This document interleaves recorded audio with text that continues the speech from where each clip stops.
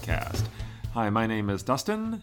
And I'm Lakeisha. And this is the podcast recorded from our home here in Portland, Oregon, where we talk about a hopefully cool new movie every week as we talk about a new malted fermented beverage. A good beer. A good beer, as that's what we're into. This week, we saw what is currently the biggest movie of 2019. I know. We saw Glass. The Third. Sort of trilogy? Oh, no, it's a confirmed trilogy. Oh, confirmed. Confirmed. Trilogy from M. Night Shaymalan, after 19 years after the first movie, Unbreakable. Yeah. And then 2 years ago was Split, which I've heard referred to as more of a sidequel. A sidequel instead of a true sequel. Well, I think it's kind of like a trilogy just has to have things linking them together. So, like, just think about the Cornetto trilogy with Simon Pegg and Edgar Wright, you know? Yeah. Those three movies are not linked at all, except for the fact that they have the same main characters and they apparently eat a different Cornetto ice cream. Yeah. But those movies never tried to suggest they were in the same universe. These movies do. Right. The only thing that links the movie Split is one scene that happened after the credits. Right. So. And then he tied it all together with a bow. Sidequel. I don't think so.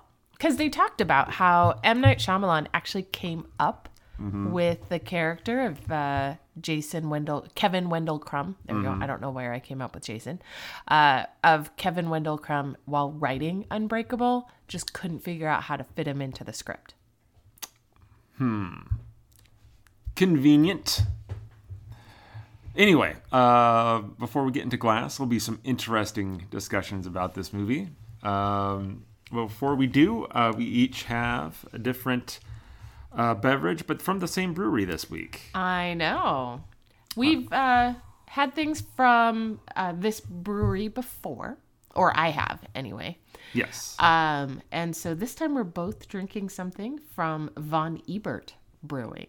So why don't you tell us a little bit short history of Von Ebert? Now, we've talked about Von Ebert once before. They were known as Fatheads Brewing, which is kind of a franchise of an East Coast brewery. It was the only location they had out here out west. But a year or so ago, they separated ties. The people running the Fathead location here in Portland severed ties with Fathead and relaunched under their own name and everything, but in the same location in the Pearl District, and it's called the Von Ebert Brewing. Right. And we went there this weekend, and they just had a slew of IPAs. They did. Oh, they were good. On tap. And we brought a couple of them home. I am having one of them. I am having the, where'd it go? I don't know. Oh, the Volatile Substance. Yes. The Volatile Substance IPA, 6.7% alcohol by volume, made with Mosaic and Simcoe hops. Everything that we sampled there was pretty good. I think this was my favorite one, though. It smells nice and piney is the word that they typically use to describe a good IPA that's a little bitter. And it tastes pretty refreshing. It doesn't taste too sweet. I liked it a lot. 65 IBUs. So not crazy, but also not like a hazy IPA where there's nothing to it, you know. That's what I am having from Von Ebert Brewing. Some Volatile Substance. Volatile Substance. Well, given what we were going to be talking about, the movie we were going to be talking about, I found this to be totally appropriate. I am drinking Let Them Drink Chaos. Okay. Spelled with a K. As you do. Versus CH. Yeah. That's anyway, so Let Them Drink Chaos is also an IPA. It has Simcoe, Citra, and Equinat hops. I've never heard of those before.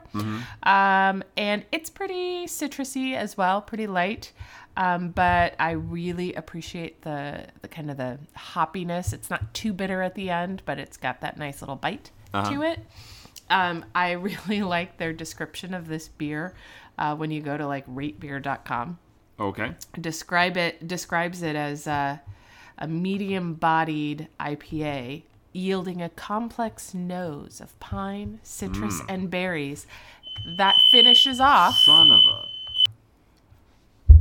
Once again, our house is still haunted. At least the smoke alarms are. Yes. It's amazing that it happens whenever we try to record this. In the last couple of weeks, that is true. Yeah. And it ruined my wonderful conclusion to the description of Let There Be Chaos, or Let Them Drink Chaos. Yeah. So I have to finish this again. Okay. They call this a medium-bodied IPA, yielding a complex nose of pine, citrus, and berries that finishes with a hint of fresh rain. Rain, huh? Yes. Okay. Yes. Right? I mean, I feel like you should Sounds try this. Very poetic. And see, do you taste the hint of fresh rain? Let's see. He's trying it right now. No. You don't? No. Aw, that's too bad. I mean, it's good. I don't know where they get the fresh rain thing, but that's very pretty phrasing on their part. I know. Well, and I don't even know if it's their description. You're right. You said you got it off of... Yeah, I got this Beer. one off of the ratebeer.com.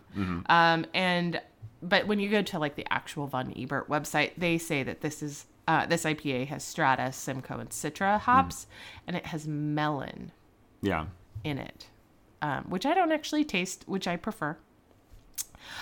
This one also says, when you go to Von Ebert, it says it's got 80 IBUs, but between Rate My Beer or ratebeer.com and Untapped, it's anywhere from 60 to 70 to 80. So who knows? I'm going to go with the brewers and say it's 80. But yeah. So anyway, it's a good beer. Von Ebert Brewing, Let Them Drink Chaos. Okay. And with that, we get into this week's movie. Glass. So here's the thing. This movie, I was looking forward to seeing it because I'd heard wildly divergent things critically. I think that's also like M. Night Shyamalan movies, though. Well, I mean, normally, I don't know. I guess Split was pretty well received. But before that, he wasn't doing great. No. He'd been in director's jail, as they like to say. Director's jail. But I found people saying that they really enjoyed where this movie went. And I saw some other things that kind of, weren't so kind. Currently sits at 36%. What? On Rotten Tomatoes. Okay, it does not deserve 36%. I'm sorry. I would agree with that. There are things that I don't care for, but I would say 36% is a little... It's not that bad. That's a bit unfair. I would feel. So, but yeah, after we saw it, there was Shaymalan twists, as all his movies tend to do. So taking all that into account, did you like this movie? I did like this movie. Okay. I did. I thought it reminded me in many ways of what I liked so much about Unbreakable. Mm-hmm. The idea of a superhero in real life. Right. And just the struggle you might have with kind of coming to terms with that. Like, is that real? Is that not real? How might that actually play out in real life versus, tights and a cape? So, of course, there are things that weren't necessarily my favorite. And of course, we'll talk about the things maybe we didn't like. Mm-hmm. But overall, I liked this movie. My thoughts about this movie are, figure out the running time, go watch it, and once you're about 3/4 of the way through it, About when there's a scene where Samuel L. Jackson and James McAvoy's characters are breaking out of a place. Get up and leave. Oh, come on. On your way home, It's not that bad. Imagine just come up with your own ending. Imagine what your own wild twist ending is. It's probably better. Up until that point, though, it's pretty good. Yeah, I just totally disagree with you. I did not like the ending. Yes, I get that from your description here, but I think you're wrong. I am not. You are. Okay. So we've each come up with 3 things, though, that we liked about the movie, our favorite bits. We haven't shared them with each other prior to now. We have not. My first thing, I'm just assuming is gonna be a shared thing, because I can't imagine a list of favorite things about this movie, not including Julius McAvoy. Middle name probably not Julius. I made that up. But his performance in this is the highlight, I feel. I would agree with that.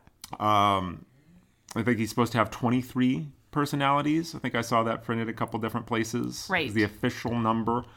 Shaymalan, on IMDb, it says there's a quote from him saying that the first rough cut of the movie was 3 hours long. Right. And when they cut it down, there was 3 out of the 23 personalities that they had to leave out. Right. I don't remember seeing 20, but sure. The favorite, I'll just mention the favorite has to be Hedwig, right? Oh, I know. I loved the him. personality Hedwig, which is a 9-year-old child. Mm-hmm. And just kind of made me think about it, because at some point in the movie, he is confronted by Mr. Glass, the Hedwig personality. You're 9 years old. You're 9 years old forever. Right. And Hedwig, as somehow is self-aware enough that he knows this. He agrees. He goes, yes, that is the case. So it just kind of bent my mind a little bit. As an adult man, but, playing the part of a 9-year-old. The 9-year-old, which knows I'm 9 forever. Doesn't that, lend some sort of maturity to that character that's beyond 9, but yet he's still acting like a child?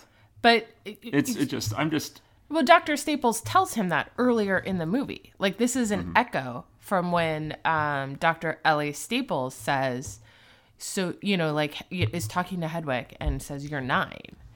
And Hedwig says, yes. And he goes, so have you always been 9? Right. And Hedwig kind of pauses and thinks about it and goes, and she comments on that, how, and it, with a very more disapproving tone of, what must that be like to only ever get to be 9? Mm-hmm. And so that, and that's a moment for Hedwig to pause and realize, because she says something to the effect of him not being able to grow up, or not being allowed to grow up. Right. And so when, Elijah Glass brings it up, I think that's why Hedwig is already self-aware. I get to be 9. Yes, right. I have to be 9. But the point is, the performance, is that he's able to, he could have easily just been shut his mind off, and just, well, I'm a 9-year-old now, I'm just going to go, say something stupid. Right. But no, he has the 9-year-old take that in. Mm-hmm. And so that's something he also has to think about. Right. But it's just, he's in it a lot. McAvoy is in it a lot, which is really good, because I feel the movie is at its brightest and most interesting when he's on the screen. Right. Samuel L. Jackson, very complimentary. There's a quote I found also on IMDb where Sam Jackson said, quote, "As good as I like to think I am, or what I do or how I do it, watching someone transform characters in front of your eyes and have an argument with 4 different people is pretty amazing." I feel like there was probably some fuckings in there, as good as I like to think I fucking am, or what I do or how I do it, watch it, have an argument with 4 different people is pretty fucking amazing. I just think at this point, those are implied. I know. It's just that in my head, that's what you hear Samuel L. Jackson saying. Yeah.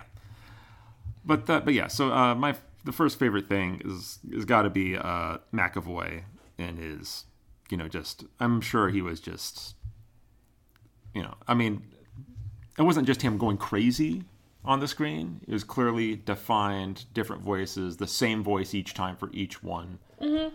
And apparently, like in his cell, when they have him captured in the mental hospital, there's like a shelf that I didn't see that apparently just has like a line of toothbrushes indicating that each of his personalities had their own toothbrush, which is funny. There are several sitting on the shelf, and then there were more in like a cup.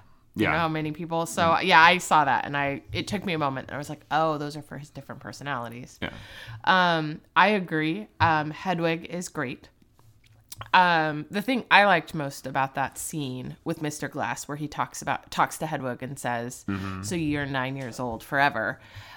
Given it's a great counterpart to the fact that Hedwig has just had this conversation with Dr. Staples, where she implies, oh, you never get to grow up. You have to always be 9. Right. Whereas Elijah Glass says, you get to be 9 and you get to see the world through a 9-year-old's eyes forever. Right. And really opens that up as like, what an exciting idea. And, to kind of, again, reframe how Hedwig is rationalizing, his personality being 9 all the time. I love the scene where McAvoy is Hedwig and he's dancing down the street. And David Dunn runs into him where he's like randomly like just dancing with his headphones, and then he like kicks the metal gate. Yeah. And then is kind of like startled by it. Mm-hmm. Almost like he's not expecting it to, push back. And I just thought it was a really good portrayal of a 9-year-old. Mm-hmm. I also really liked the point where there's a couple of scenes that are really fun, and one of them is when he first gets thrown into his cell. They don't clarify which personality is, but they think it might be either Hedwig or Luke, and that he's kind of looking around and he sees the camera, and he's super suspicious, and then he kind of edges out of the view of the camera, and then you just see his hand come over and he flips off the camera, right? And it's just like this ridiculous scene that's super funny. Mm-hmm. But you love it. It's really funny. And then the scene where he's running at his cell door, and as he gets close enough, the lights flash and you get a new personality coming out every time. Right. I also thought was just really interesting. Mm-hmm. What an interesting idea. So we never saw Split. No. I'm not sure I really have a desire to see Split. Right.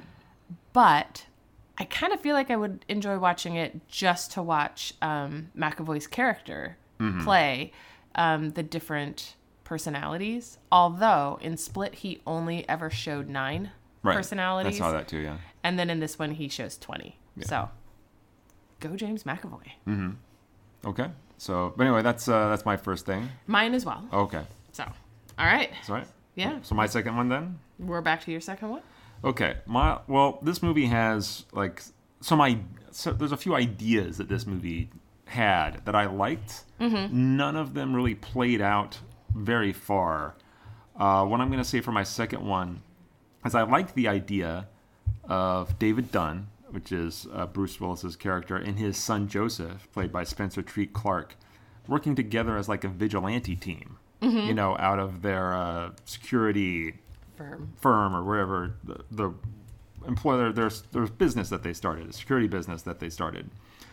I think it's great that they got the same actor who played Bruce Willis's son in Unbreakable, 19 years later. Right, but oh my goodness. Well, I mean, that sounds like forever ago. It does.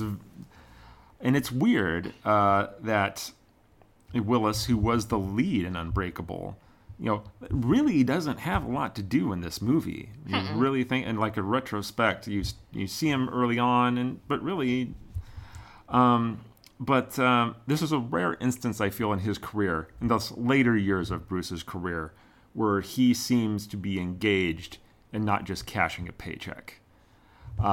He is got a rep lately of if he's doing a movie with a director he does not respect, just essentially doing what he wants. Right. That is well known. But after The Sixth Sense and Unbreakable, he clearly respects M. Night Shyamalan and clearly gives a damn in this movie, which is great. They have great chemistry together. Yeah. The little bit you see of them kind of working together as a team that something they've clearly been doing for a while is pretty fun. I would have liked, I think, just the movie being them trying to track down the Beast. That would have been cool. That would have been fun and neat, I feel. And you have Mr. Glass maybe trying to pulling the strings somehow from afar. From afar, I don't know, but yeah, just that their chemistry, the father-son, tandem, them working together.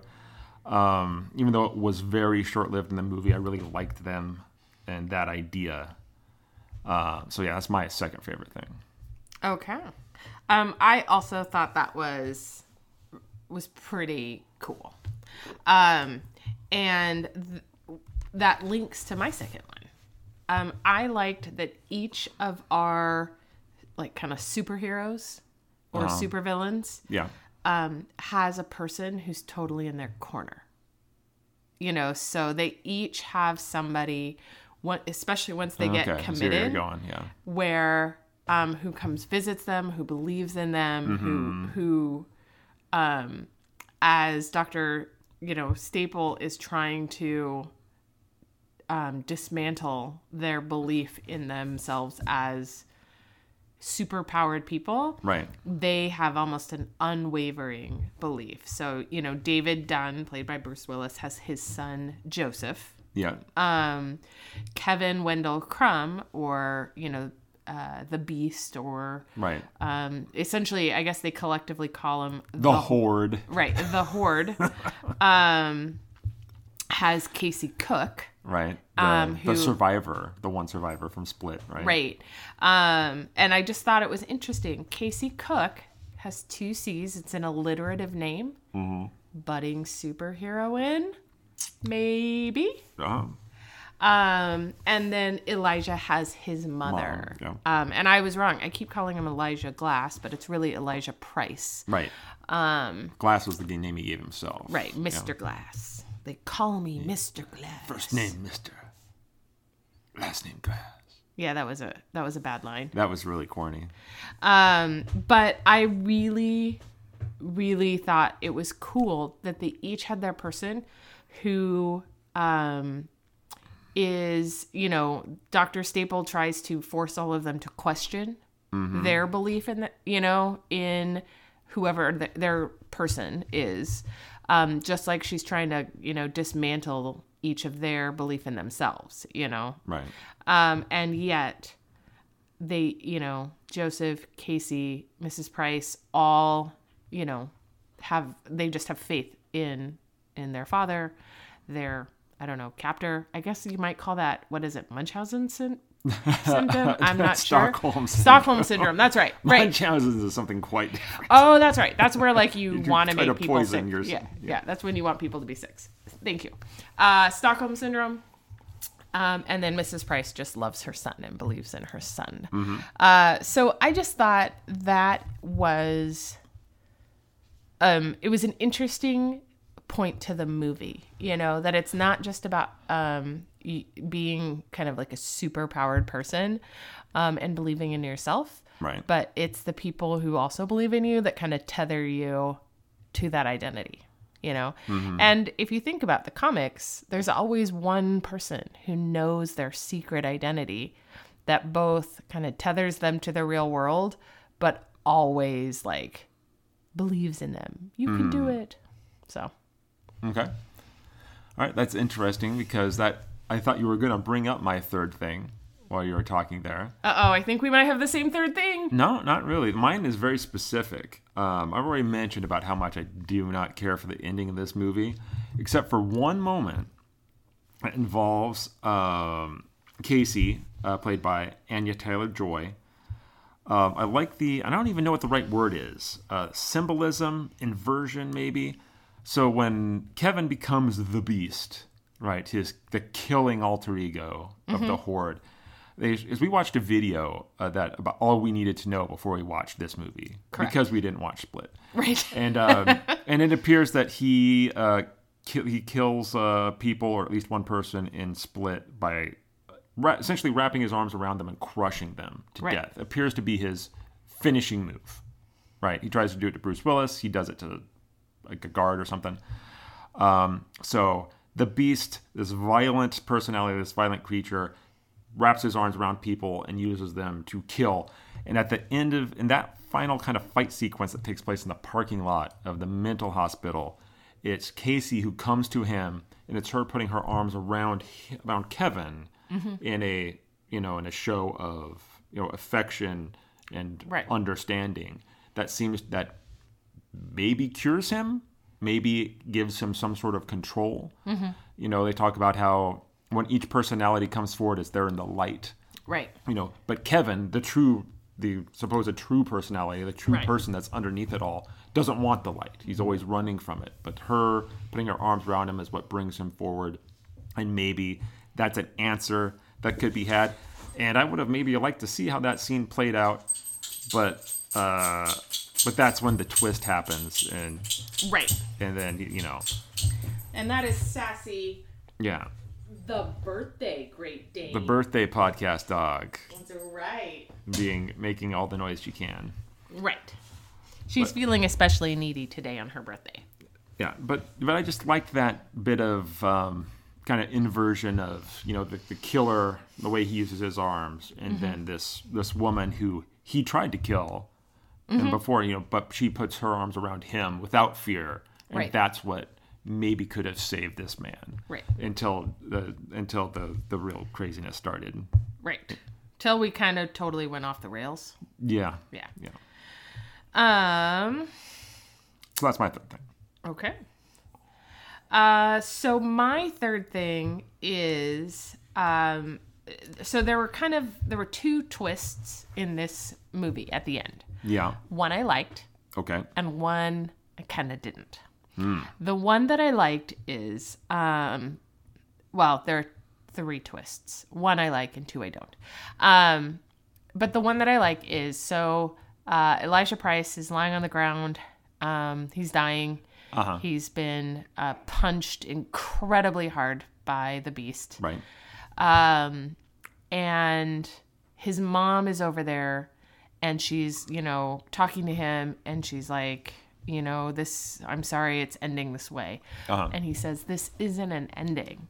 It's an origin story. And I remember thinking, okay, as in all M. Night Shaymalan movies, I've missed something. Right. Where's the twist?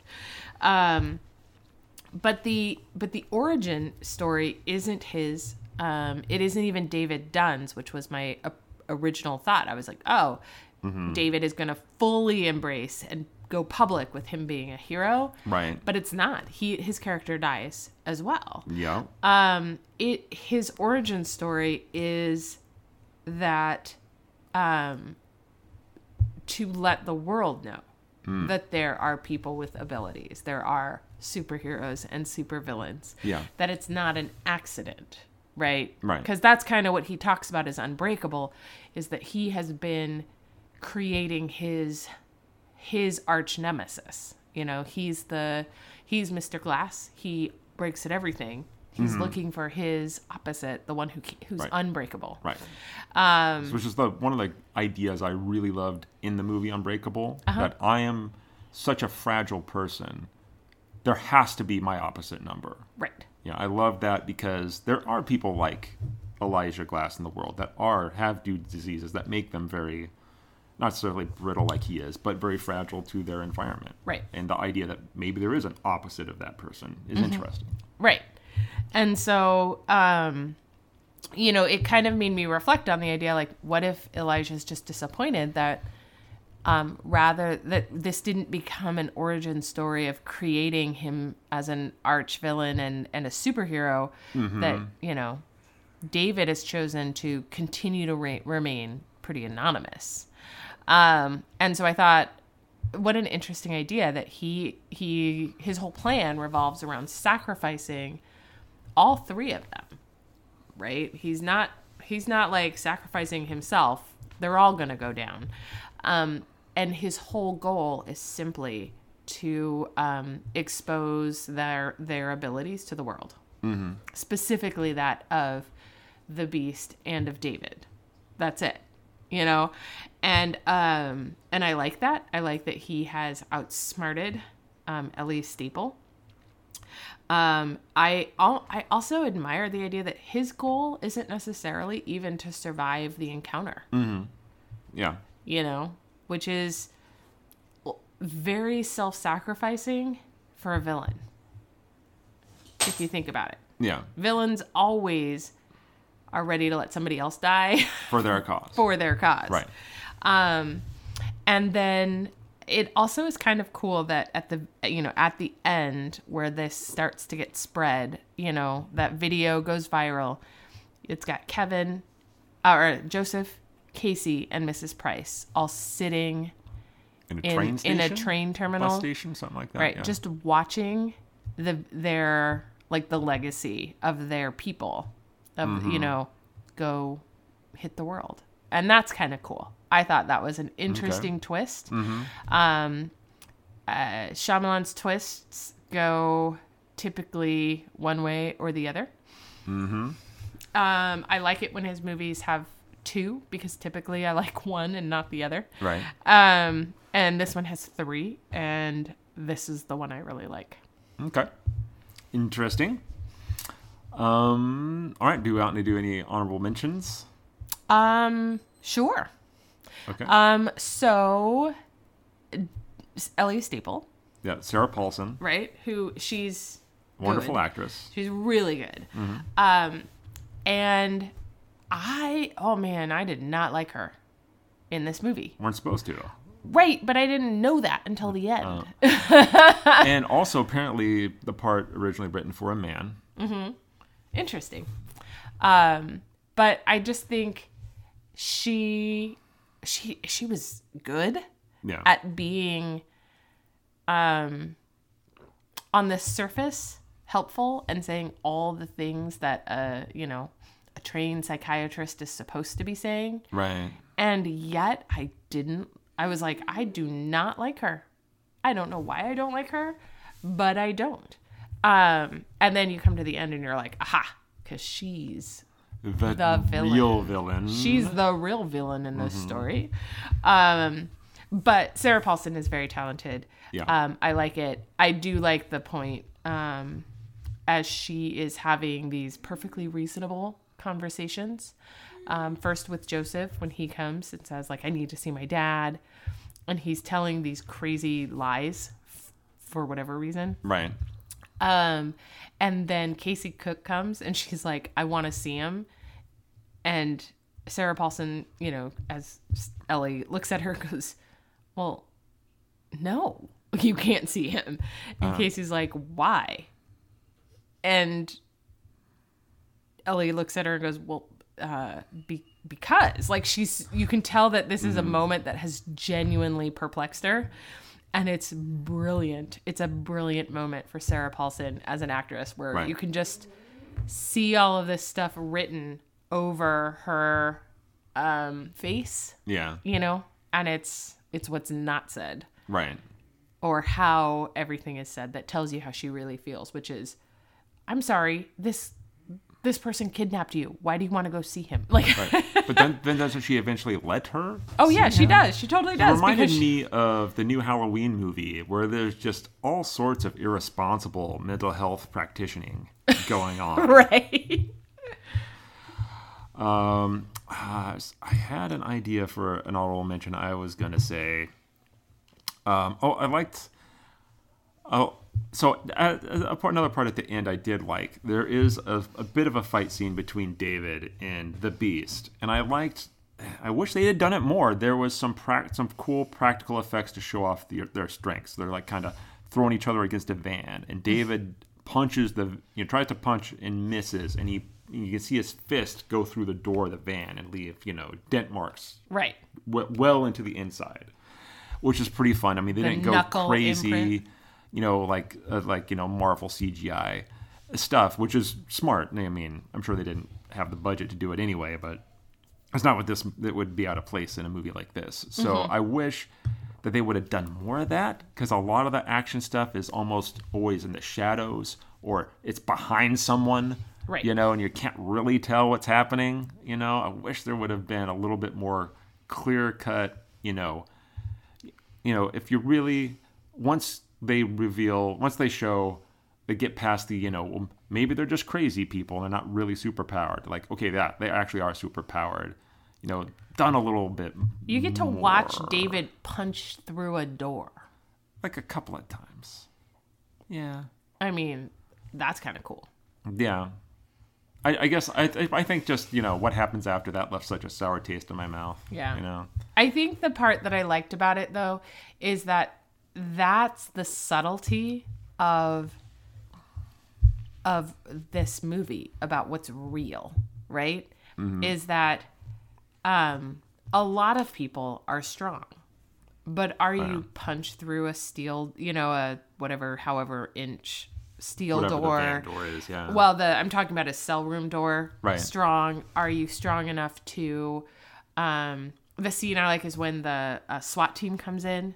And they come in from both sides, and one group is attacking the beast, and the other group is attacking David. And they just kind of show their feet, and they've got like 4 guys pushing on David, and then you watch David just push them all back. Right. And it's things like that where you wonder, you're constantly questioning, like, oh, well, is it okay? Yeah, no, they're really strong, and I think that it's that subtlety that lends itself to being quote unquote real. Right. Yeah, the Sarah Paulson's, when she confronts them about their quote unquote powers and how she tries to explain away to them, you don't really have superpowers. It can be explained away in this way, and you're just you're just mentally unwell. I thought that was an interesting idea. Mm-hmm. So I'll say that's an honorable mention thing. Yeah, that was a very good idea. Yeah. So, all right.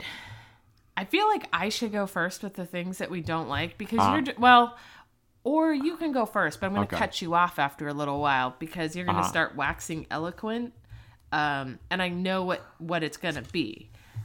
Well, so spoiler alert for the ending, because there's a lot of twists. I agree with you in part with your third favorite thing about the origin story and the revealing superpowered people to the world. Mm-hmm. I like that idea.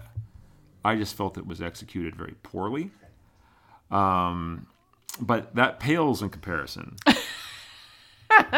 the reveal that Sarah Paulson is part of some secret society murder cult. They're not a murder cult. They murdered David Dunn. They did murder David Dunn. But they're not a murdered cult. They probably are. They've killed other super-powered people. They say that they only kill as a last resort. Okay.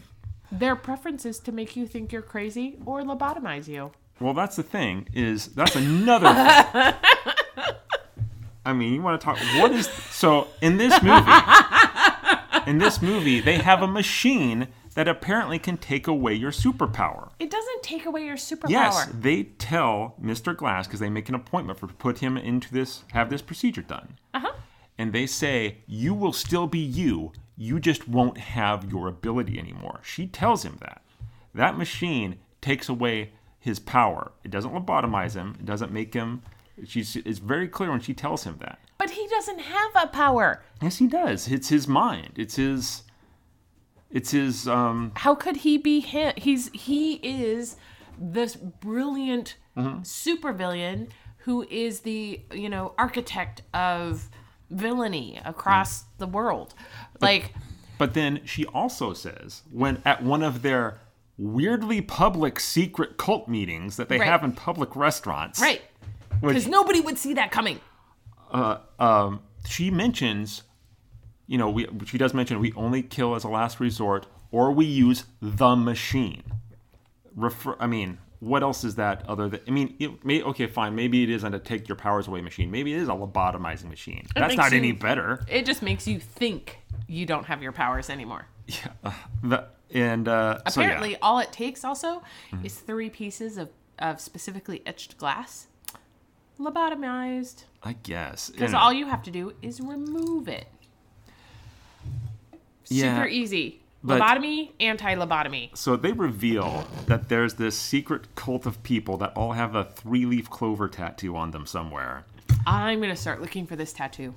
And they have their meetings in public restaurants where everybody sits around and waits for whoever is not part of the cult to leave. So those meetings, I that imagine, is ridiculous. Probably take forever to start, because what do you do if somebody walks right back in? Like, everybody's gone silent. I forgot my purse. You know what? I want to have one more beer. Come back in. And they're talking about whatever. It was nobody does that. Nobody pays, gets up, leaves a restaurant or bar, and then pauses outside and goes, you know what? I want one more beer. I'm going to go back in here. Nobody does that. That's a more plausible real-life thing than what happened at the end of this movie. I don't think so. Nobody does that. You go to another bar if you've decided you want another drink. I am more perplexed by the fact that a new person couldn't come walking by and be like, too. Yeah. I want to go in there. Or, and apparently the bar staff was in on it too. Of course. Was the entire, there's a lot of logic issues with that, because they do that twice, where they show them in 2 different restaurants, clearly waiting for people not in the murder cult to get up and leave their tables so Sarah Paulson can get up and deliver a speech. Right. And it's just like, that's ridiculous. In this movie that's supposed to be so grounded, I hated that they killed all 3 of the guys, Mcavoy, Mr. Glass, and David Dunn. Especially David Dunn was just, they drown him. And that goes. He's super strong. Yeah, he can push himself up out of a puddle. No, because water is his weakness. I don't like that either. That goes back to Unbreakable. The whole idea that water was his weakness. Learn how to swim. Everybody has a weakness. He can. All superheroes. And it couldn't be something unrealistic like Kryptonian or Krypton. It could be something. Kryptonite. I don't know. It just seemed very underwhelming that on the surface, the idea that we're going to end this movie with all 3 of these guys that are on the poster dead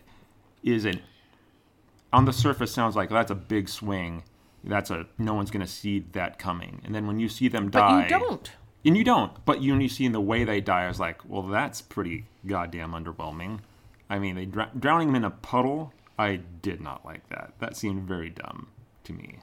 I find drowning him in a puddle is dumb, yes. Some normal man was able to dunk his head repeatedly enough in a 2-inch puddle to drown him. I had trouble with that. That chose that's how the way he was going to go out. I didn't care for the origin story line. I was like, oh, well, his son's going to have a power, or what's her name's going to have a power. And then that didn't end up happening, but it was because people are going to see some online videos of a guy pushing over a car and some other guys rustling around a van. If this is a realistic, grounded movie, you have to... all I could think of when I was watching that last scene, and they were watching all these people in a train station look at those videos, was... And in the next scene, after the end credits, everybody goes, well, that's fake. No one would believe it. That's not true. Yes, it is. The people out there who also have abilities are going to say, I'm not alone. I'm not crazy. I can do things. And it's going to be the introduction to superhero worlds. Didn't like it. I know you didn't. Poorly executed. I can't imagine, because it wasn't just, it was exposing the world that these people existed, but in the real world in which this is supposed to exist, I can't imagine that many people would actually believe that those videos were real. Enough would. If it's not about everybody believing it, I don't think. It was about the people who had abilities believing it. That's what I took away from it. Mm-hmm. It's really not about everybody in the world being like, oh my gosh, there are superheroes. Are you a superhero? It was about the people who have abilities seeing those videos and being like, oh, I'm not alone. There are other people out there. Well, like not anymore. me. You can watch the 3 of them murdered. They don't watch them die. Oh my goodness. All right. Yeah, the ending sucks. According to you. I didn't mind it as well, or as much. I thought that was actually that was the clever turn that I kind of appreciated. I did not like the secret society. That like the worst. Convinces them that they're crazy. Okay. And if you can't convince them that you're crazy, that they're crazy, then you go ahead and kill them, or you lobotomize them.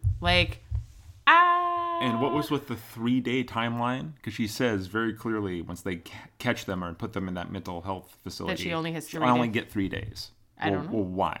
And there's it was high no profile. way, and there's no way that's enough time to convince someone of what they're trying to convince them of.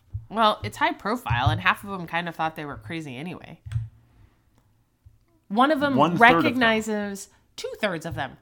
One of them knows that there are 23 of them living in a body. It's not going to be that hard to convince some of them that they're crazy, right? That's not going to be a hard thing to convince some of those personalities. Well, I'm not counting. No, that's one person. I'm not counting the personalities. The 3 men. Right. 1/3 of them is clearly insane knows he is. But it's not that they're insane. It's whether or not he has powers. And David Dunn always is like. I mean, he was barely convinced that he had powers in the first place. It would not take him that much to tip him back over into more than 3 days. I had trouble buying that. And plus, what's with the skeleton crew running this? What would have to be a maximum security facility to put these guys in, right? Right. And you only saw 2 orderlies the entire time. Right, because at least one of them had to die. They both died. I know that, but at least one of them had to die. The other one is always optional. Yeah. Well, okay. Anyway, so I didn't like the secret society that kills superheroes.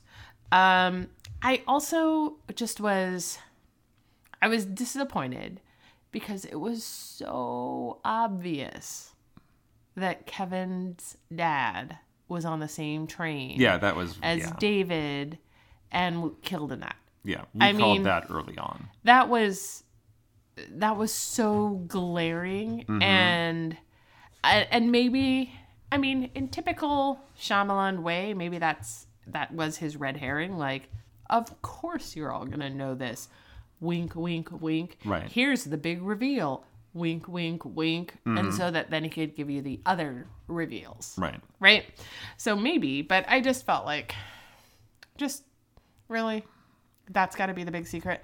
And that's always the thing.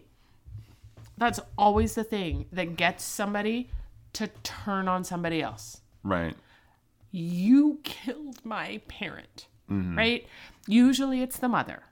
This had the interesting twist in that this time the mother was the psychopath that abused the child and the father was the sane one. And so that's his greatest pain is that you killed my dad. Right? But that's always it. And I mean, I promise, mom and dad, if you listen to this podcast, I promise, I guess I will go ahead and go crazy and turn on the person that I thought I could trust, but is actually the person who is responsible for your death. But it's a little predictable. Just gotta say. Yeah. Also, so there's a few scenes that take place in comic book stores, which I'm happy with. I'm happy with all the comic book homages. The nods to DC and Marvel in particular. The one tower that they were gonna maybe have the big final showdown at was called a marvel of architecture. Right. And it was in Washington, D.C. But there are conversations that take place in those comic book stores that don't happen in the real world. Of course not. M. Night Shyamalan has cited a bunch of different comics that he's read that gave him kind of inspiration for this movie. And that's fine. But he clearly ordered those online. He hasn't actually spent time in a comic book shop. I mean, when Casey goes in to buy some comics and asks the guy behind the counter, Oh, so but I think she asked him what was the first superhero or something really kind of general question about kind of comic book history. And this guy just enormous. Well, let me tell you.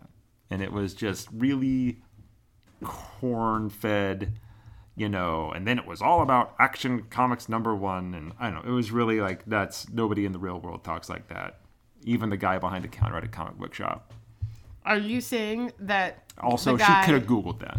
The guys behind a comic book shop aren't instantly willing and able to share their comic book geekery the moment somebody asks about it? They can, but they just speak like human beings do, not like the people in this movie. I don't know. I'm pretty sure that there have been moments where I have asked you what I thought was an innocent comic book question. Right.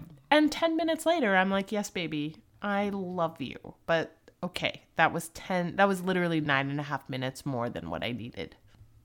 Well, I didn't know that. Just give me all the, right, you got to give me all the information. I don't know what's relevant. And I'm just saying.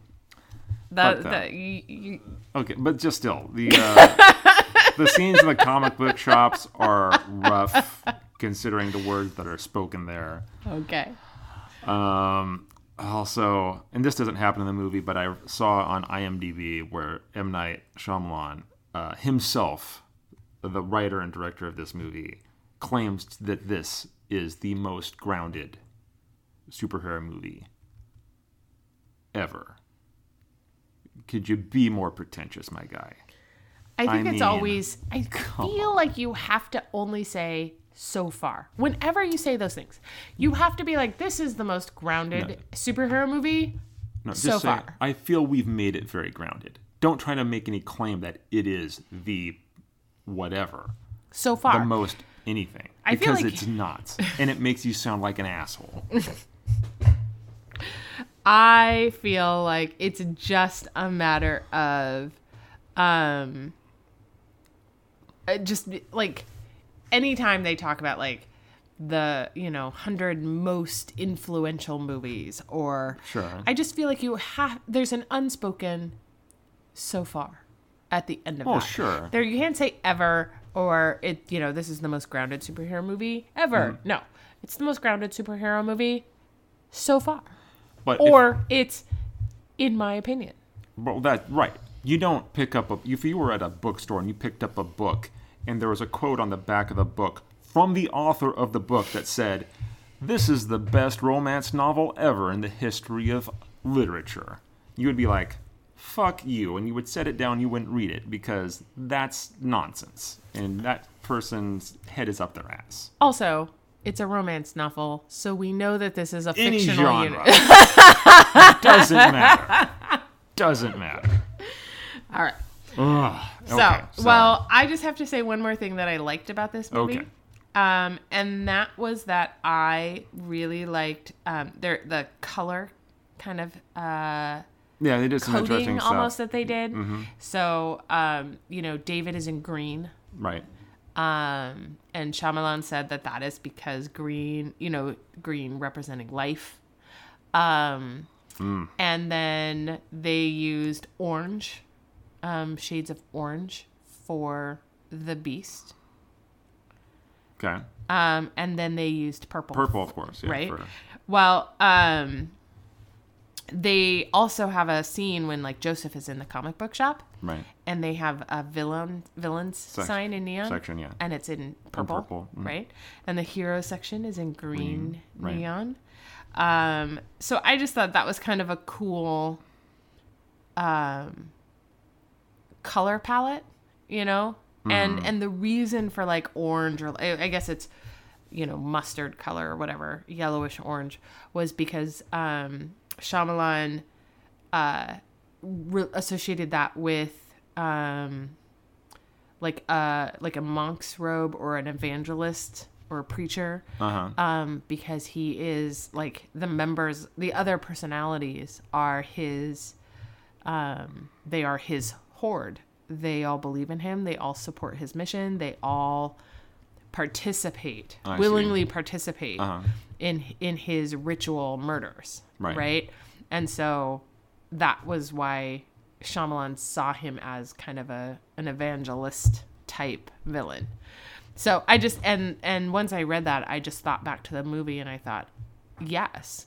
And Ellie Staple is always in whites or beiges. Right.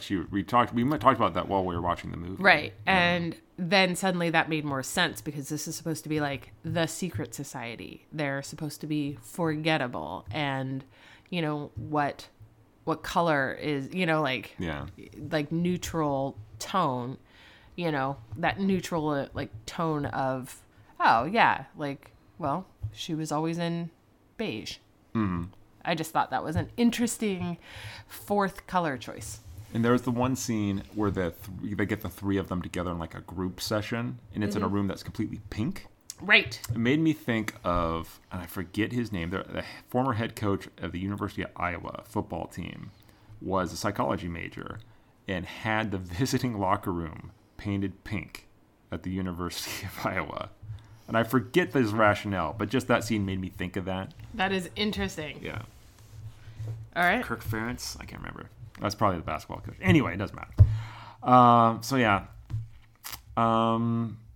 Also, M. Night Shyamalan, quit casting yourself in your movies. Hitchcock could get away with that.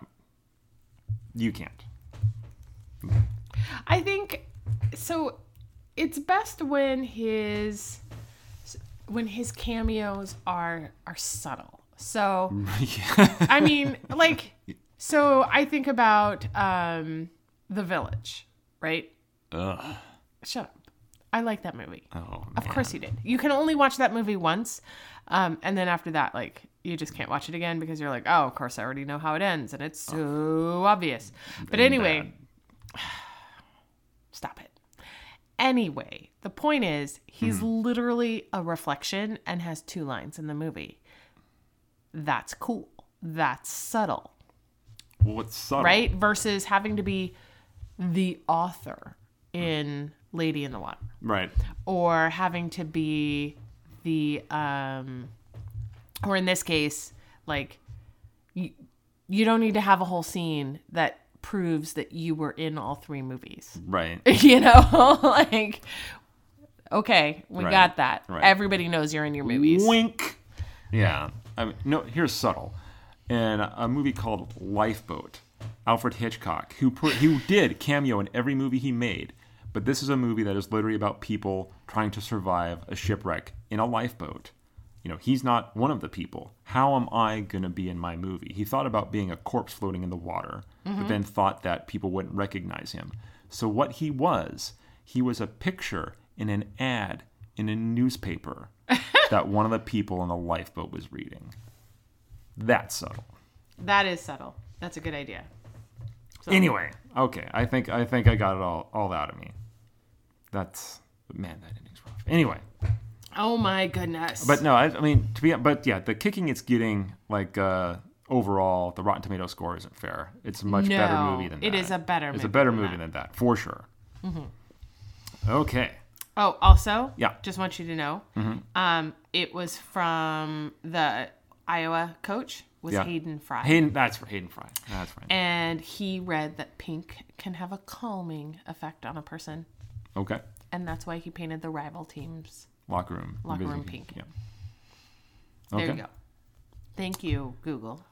Oh, also, the woman who played Samuel L. Jackson's mom is younger than Samuel L. Jackson in real life. I know. That just made me laugh. Man. I saw her picture in IMDb and I was like, wow, they really aged her up. And then I read it and I was like, yeah. I see. So. Okay. All right. So, There Is Glass, your number 1 movie in the world, or at least in America, I guess, for 2019. Right. Which not a lot of competition. Prove that it should not be at 36%. I'm sorry. 36% movies don't get, aren't number 1 at the box office. It doesn't have a lot of competition at the moment. It doesn't matter. It is not. They don't become number 1 at the box office. At least not with the sales that they've been grossing. Okay. I'm just saying. All right. And it's true. Well, that'll be it for the Glass Cast. We haven't really settled on what we're going to do next week. I thought I was going to watch another horror movie.